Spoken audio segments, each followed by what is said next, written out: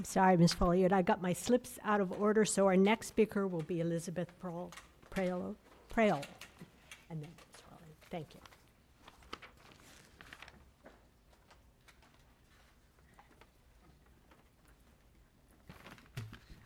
Hi, my name is Elizabeth Prio. Thank you for letting me speak before you tonight. I am the proud parent of a junior at Washington Lee, but I actually come here to speak to you as in the capacity of my experience as a person with a disability, and to explain why the current placement of the MIPS or MIPA program is so harmful. When I was in elementary and junior high, I was especially attuned to being treated unnecessarily different. Of course, no kid wants to be different. And at that age, you're still figuring out your place in the world, where you fit in, and you are very, very attuned to even the smallest clue of what makes somebody different. Well, I think that as a person with a disability, you are different, at least if you have a visible disability, and you get used to that. What you don't get used to, and what makes a person, and can be harmful to a person, is when they're unnecessarily called out as different. And this happens over and over, and will happen over and over in the life of a person with a disability in the form of unnecessary accommodations. You think, hey, that's great, well-meaning people giving you accommodations to what can be so hard, horrible. But you start reading into them more than it is meant, especially as an elementary school student.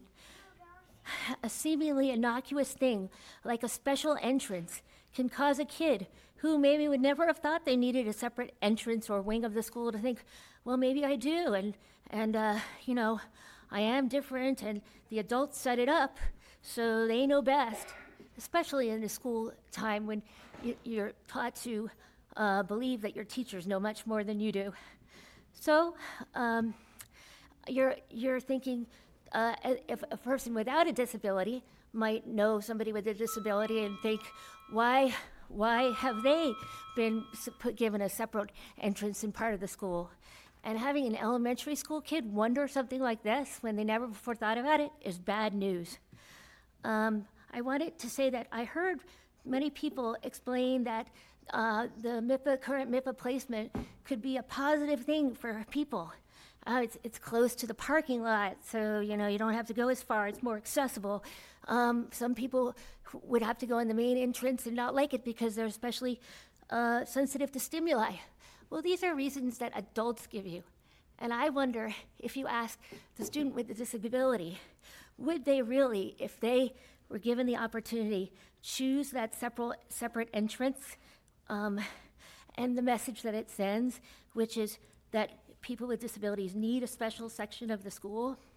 I want to impart just one small story of when I was a fourth grader. On my first day of French class, I thought, how strange that this French teacher, who usually has a classroom up at this trailer on the very top of a hill, far away from the school, at a steep hill. Well, now why are we meeting in the library? Why are we the only class that's ever met in the library, and why wouldn't this teacher want to use her own classroom? But I didn't connect it to myself until one day a school administrator innocently said to me in the hallway, oh, do you like meeting in the library? Aren't you glad to not have to go up the hill? And boy, was I shocked. Not only could I go up the hill, but it so made me mad that now everybody thinks I couldn't. In conclusion, the current placement of MIPA will send a real and lasting message. Please change it.